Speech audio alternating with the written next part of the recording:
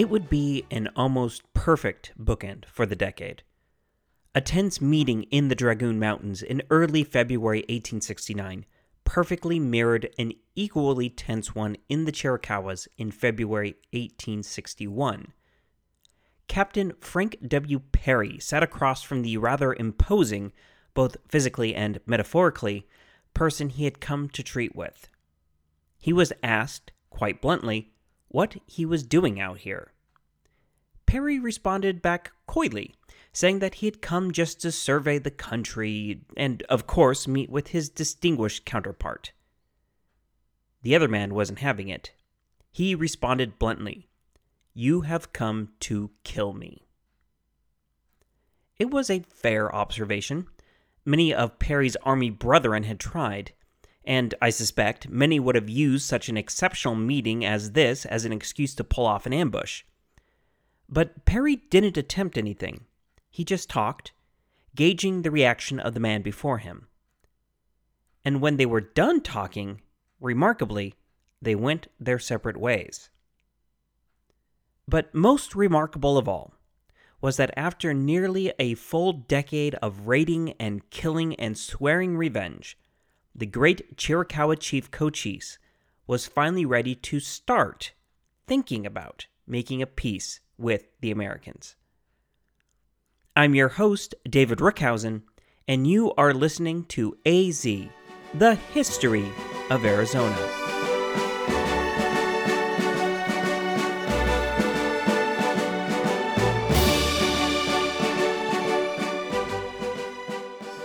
Episode 58, We Must Live in Bad Places. Welcome back, everyone. Last week, we took another whack at territorial politics following the machinations that saw Tucson finally become the capital of Arizona. Unfortunately for the old Pueblo, we also saw the rise of Phoenix, the city that would eventually wind up with that title permanently. You may have noticed also last week that we finally dipped our toes into the 1870s, after spending more than 20 episodes in the 1860s, exploring the Bascom Affair, the Civil War, the creation of Arizona as an official U.S. territory, the Wallapai War, and so on and so forth. But before we leave this turbulent decade in the rearview mirror forever, we need to wrap up that one last lingering thread that has also occupied so much of our time, namely Cochise and his Chiricahua Raiders.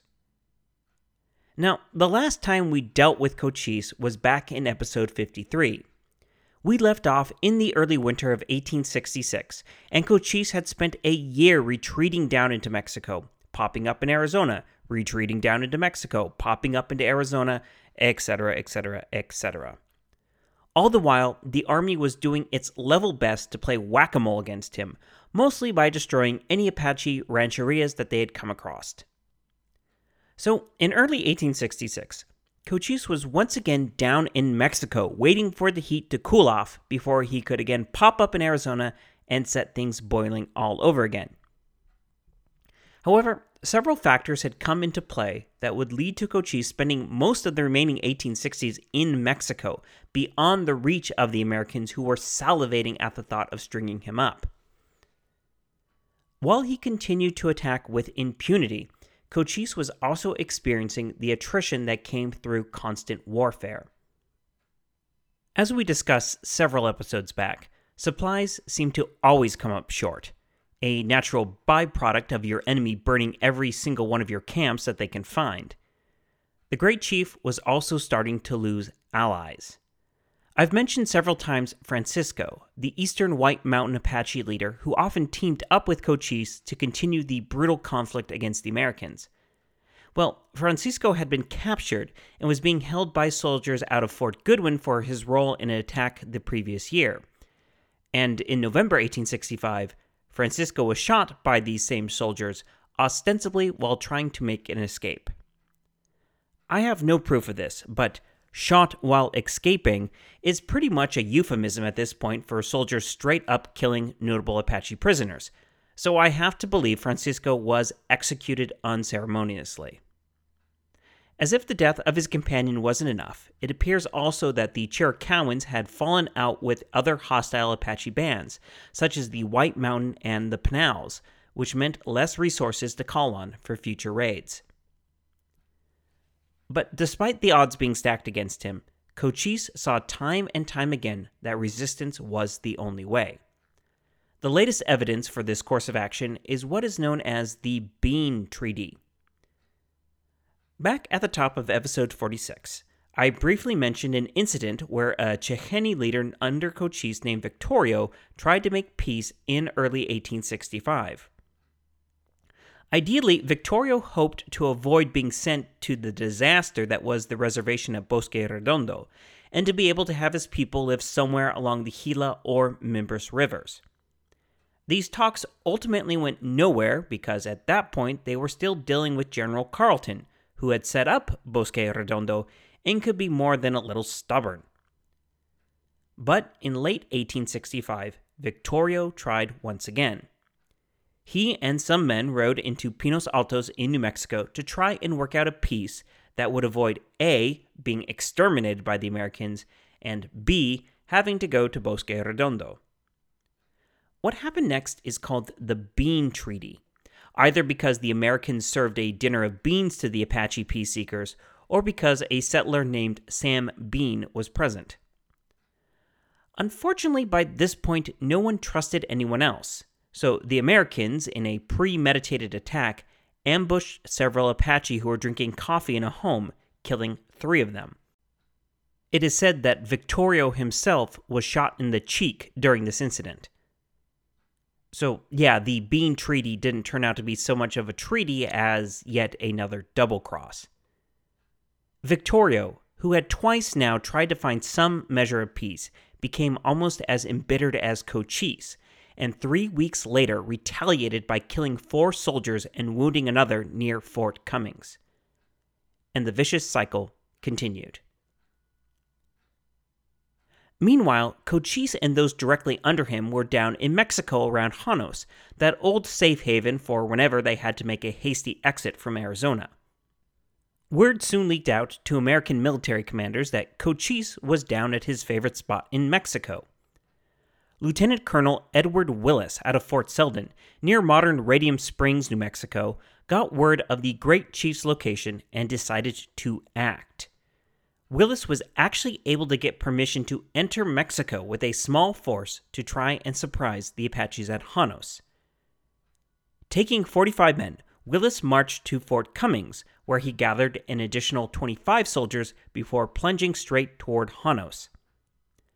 Unfortunately, the Apache were a step too quick for him, and they had all fled to the nearby mountains by the time he made it to the city. So this attack became just another in a long line of examples of how the army could never quite seem to get the crushing victory over the Apache that it clearly desperately wanted. This is where we get into General John Sanford Mason, who we mentioned a few episodes back was removed from his post as military commander for Arizona after only a year because there had been no improvement in the situation. I almost feel a little sorry for Mason, who was given an impossible task and then not any resources with which to do it. He would be attacked from all sides, with Cochise biographer Edwin R. Sweeney saying that the locals attacked the army with remarks such as they, quote, cannot protect themselves, much less them people. Few or no Arizonans die a natural death, end quote. Of course, I can't feel too badly for Mason, as he advocated a policy of simply killing every adult Apache man while rounding up the rest to throw on a reservation that would be policed by soldiers. And believe it or not, Mason's idea wasn't the worst one out there.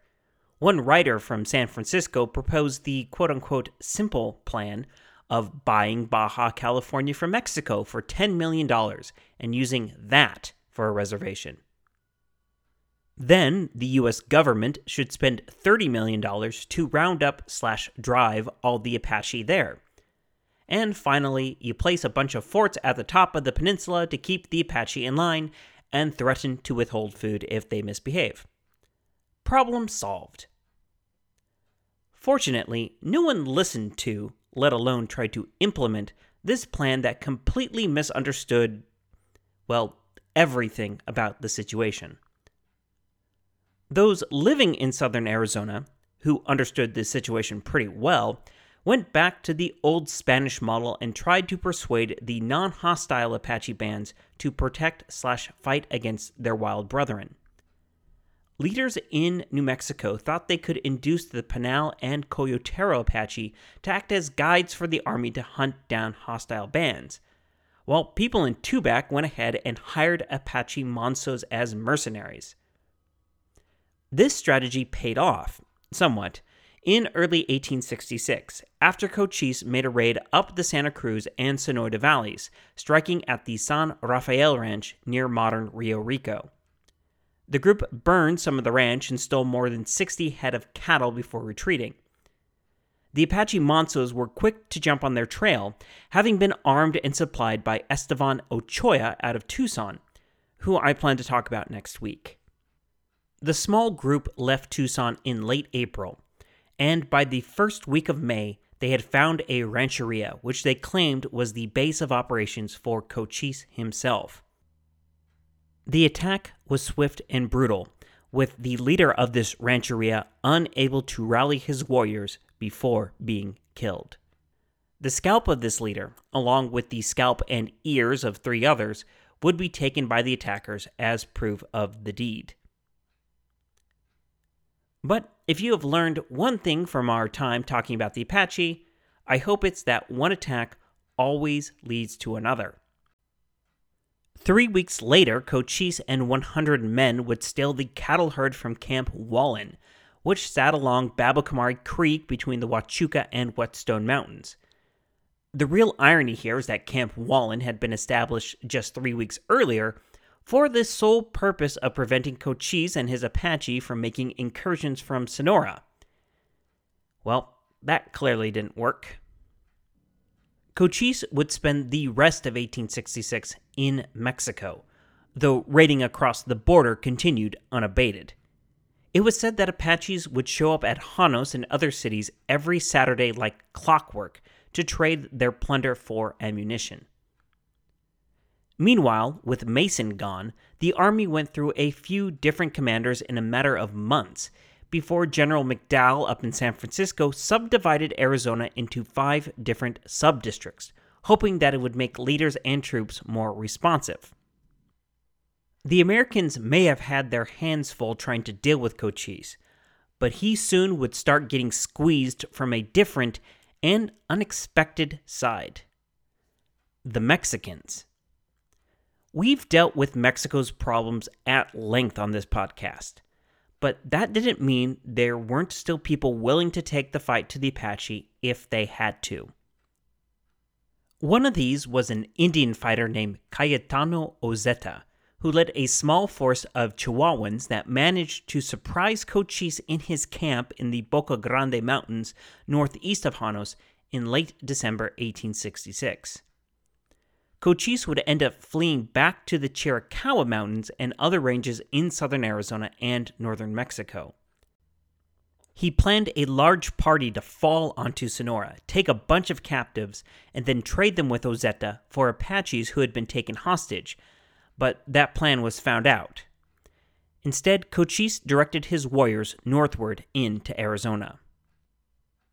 Hostile Apache were seen near Fort Bowie in February 1867 and were probably responsible for the death of a mail rider in the area. But Cochise's real target was the Maori mine near Patagonia, which had only a handful of Americans, but a large stockpile of rifles and ammunition. The attack on the mine seemed to start off well, but despite one man being killed and another seriously wounded, the Americans were able to make it inside a house on the property. The Apaches surrounded the place and even tried to burn it, but were repulsed by the surprisingly well-armed men inside the structure. Meanwhile, 2 men came upon the mine and instantly left to get help, leaving Cochise to pull back to a nearby hill and consider his options. Eventually, fearing what reinforcements the Americans might send, he retreated. And this was just a taste of things to come. 1867 would see Cochise's fortunes changing rapidly, as both the Americans and Mexicans would ramp up their efforts to put an end to Apache raiding on either side of the border. For the Americans, Colonel Thomas Crittenden, who would have an outpost named for him in southern Arizona, declared Cochise to be the top priority and sought to beef up the number of scouts at outposts such as Fort Bowie. However, you may have noticed that the Army is more reactive than proactive, so this move did little to actually halt Apache raiding. Changes down in Mexico, however, would put the real pressure on Cochise. First off, as I mentioned back in episode 52, by this point the Mexicans were done dealing with the French, so the Apache once again became the biggest existential threat out there. Secondly, the states of Sonora and Chihuahua actually managed to cooperate and send out coordinating armies, which was nearly unprecedented. You might remember that back in the 1840s, troops from Sonora had actually invaded Chihuahua because they felt the neighboring state was aiding and abetting Apache raiders. Finally, everyone decided to fudge the international border a bit, and Mexican troops would go up into Arizona and New Mexico, while American troops would drop down into Sonora and Chihuahua, ending Cochise's hide-and-seek game of always being in the wrong country for whichever army currently wanted to kill him. In April 1867, Ozeta, the Mexican Indian fighter, managed to find and destroy a rancheria in the Chiricahua Mountains. The loss of warriors and supplies was a heavy blow to Cochise. However, one loss had not taken the spirit out of the Apache chief, who struck Tubac itself on June 13th, killing an American, wounding 2 others, and stealing 60 head of cattle. Detachments were sent out, and one managed to come across a small group of Apache in the Chiricahua Mountains, killing 3 warriors. This convinced Crittenden that Cochise could be found in those mountains, and ordered a pincer move, with troops moving into the Chiricahuas from the west and the east. However, this move was easily spotted by Cochise, who slipped once again into Sonora. This was incredibly frustrating for the Americans, and one soldier summed up Apache fighting as, quote, "Chase them and they sink into the ground or somehow vanish. Look behind and they are peeping over a hill at you," end quote. But while the Americans were cursing their enemy, the Mexicans were busy taking the fight to them.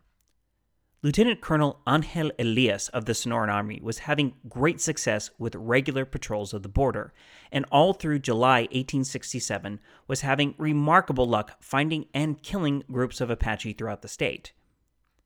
Of course, this caused the Apache to retaliate the following month, hitting various settlements up and down Sonora.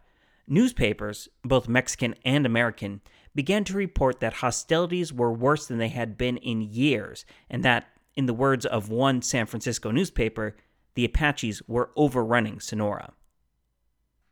It's just about here that Sonora once again pointed the finger at Chihuahua, especially Janos, and claimed they were still a safe haven for Apache to sell their plunder and kept the cycle of violence going. But this accusation didn't crack Mexican solidarity as it might have done in the past. A board of inquiry was formed to investigate these claims, which actually led to the state of Chihuahua sending troops to Janos in early 1868. This is huge. The city had not seen regularly stationed troops since they were pulled out back in 1858. So Cochise had been able to find merchants willing to trade with him in Janos throughout the 1860s. The market down there was so notorious that one American officer called it a den of thieves. But with the new presence of Mexican soldiers, it shut down the Apache's lifeline to trade for more arms, bullets, and liquor. Combined with the newly aggressive Mexicans, who were unexpectedly actually cooperating with each other, the closure of Janos tightened the screws on Cochise, who now needed to retreat northward into the United States. Cochise thought he was safe laying low in the Peloncillo Mountains, which sit on the border between Arizona and New Mexico, north of I-10. However, in February 1868, Mexican soldiers managed to capture a raiding party of Apache in Chihuahua, and one of the captured warriors let it be known exactly where Cochise was. A small force led by Ozeta crossed into Arizona and made a beeline for Cochise's camp. For the first time in a long time, I can report that Cochise did not see this attack coming. The Mexicans found his camp and managed to wound several warriors, and the Apache were forced into a fighting retreat while the Mexicans captured the rancheria. However, the corollary to this was that the Mexican soldiers would then continue to be harassed by the Apaches in the mountains before they wisely pulled back. But it must be pointed out that they had gotten the drop on Cochise, completely and utterly. That's something the American army had failed to do for years now. After this, the great chief would not be seen again until May 1868, when he and his men would again attempt to steal the herd from Fort Bowie and harass mail lines. The Apache also managed to kill or capture 4 men in Apache Pass around this time, with their mutilated remains being found later. However, during the summer of 1868, Cochise must have felt the walls closing in. He sent out another round of peace feelers to Janos, which fell through. The Americans were sending more troops to the area, and the resurgent Mexicans were not letting up on any of their pressure. He would eventually retreat to the Mogollon Mountains north of the Gila River to avoid the military forces being sent against him. It's a good thing, too, because the Mexican soldiers continued to find and fall upon unsuspecting Apache rancherias through the summer and fall of 1868. But while Cochise personally escaped these raids, his band took heavy losses. The next year, he claimed that he'd lost some 100 people, though he claimed most died from sickness. Sweeney speculates he meant lead poisoning from, all the bullets being fired. Around this same time, Arizona's new district commander remarked that Cochise's band, quote, have just been well thrashed in Mexico, end quote. In November 1868, we get a definitive account of Cochise being in Arizona and meeting with the Coyotero Apache near the future site of Fort Apache. The account is definitive because Cochise unexpectedly ran into an American trader who he robbed for all his goods. Now, the fact that Cochise was meeting with the Coyotero Apache is significant because it shows that he has now gone far afield from traditional Chiricahua territory. In fact, many people in Arizona were skeptical about these reports on his whereabouts because the great chief had always roamed southern Arizona and Mexico with impunity. Some of his people even began to appear at Fort Goodwin on the upper Gila in Arizona, causing the commander to write to Tucson for instructions. His orders were pretty basic. Give rations to all those who lived on a reservation. Continue to fight those who did not. As for Cochise, the orders were, quote, if he wants to come in, he must surrender himself and family or leave them as hostages, end quote. Perhaps because of this hardline stance, or because of a malaria outbreak at Fort Goodwin, Cochise did not come in, despite high expectations that talks would actually occur. Instead, Cochise decamped for the Dragoon Mountains to stay for the winter. But remarkably, he somehow got word out to Arizona's military commander that he was ready to talk, and maybe, just maybe, make a peace. So it was on January 20th, 1869, that Captain Frank W. Perry left Fort Goodwin with a detachment of soldiers and a Coyotero Apache guide to parley with Cochise. After marching for 2 weeks, they made it to the Dragoons. On February 6, 1869, Cochise met with Perry.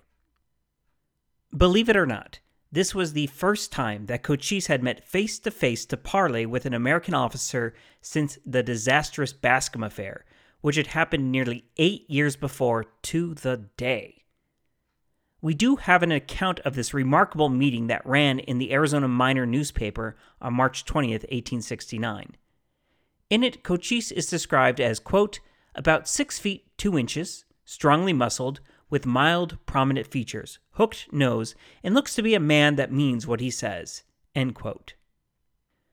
During this interview with Perry, Cochise would admit to having been wounded twice. The first was 12 years beforehand near Santa Cruz, and the second was in the neck near Fronteras in 1867. This bit is interesting mainly because there was a ton of rumor and hearsay and report out there of Cochise having been wounded or even killed in this or that engagement over the years. So this is as close as we have to learning the truth straight from the horse's mouth. Cochise is also on the record for openly distrusting Americans specifically because of the Bascom affair. This is the source of that quote I used at the end of covering the Bascom affair when Cochise said, quote, "I tried the Americans once, and they broke the treaty first. The officers, I mean. This was at the pass." End quote. A little further down, after saying that he and his people would not go into Fort Goodwin, the great chief said, quote, "I have not 100 Indians now. 10 years ago, I had 1,000. The Americans are everywhere, and we must live in bad places to shun them." End quote. Cochise also asked for bread, tobacco, and blankets from Perry, which the captain gave, though he said, quote, "The soldiers went hungry for about 3 days." End quote. Eventually, Perry and his men continued on to Fort Bowie, without having extracted any promises from Cochise. The great chief had experienced a hard several years, but still wasn't ready to submit to American rule and a reservation quite yet. As Sweeney notes, he, quote, "preferred the precarious life as a free Apache to the inherent restraints at Fort Goodwin, where smallpox and other sickness prevailed." End quote. It will still be several more years before Cochise would be ready to give up on that free but precarious existence and eventually pass the baton of belligerent Apache foe to Geronimo. But we are going to leave things here for this week and return to the rest of Cochise's story in a coming episode. As it is, we brought everything up to the cusp of the 1870s, which is a crazy decade in and of itself. However, I decided to again push pause on the forward narrative instead of diving headlong into that next chapter of our story. Seeing as we only have 2 more episodes until my wedding hiatus, I want to try something different for the next couple of weeks. So join me next episode, when we will spend some time rounding out the life and times of some of the leading men of the territory, and the otherwise colorful characters who have been at the periphery of the main story this whole time. We'll wrap up the life of Pauline Weaver and Jack Swilling, talk about the brothers William and Granville Oury, who managed to overcome their Confederate past, and learn about Estevan Ochoa and Charles Trumbull Hayden, who made fortunes and prominent lives off of shipping in goods to Tucson. And the week after that, I will finally get the chance to tell the story of the Pennington family, a pioneer tale so tragic that it needs a whole episode to do it justice. I'm your host, David Rookhausen, and you've been listening to AZ, the History of Arizona. Goodbye.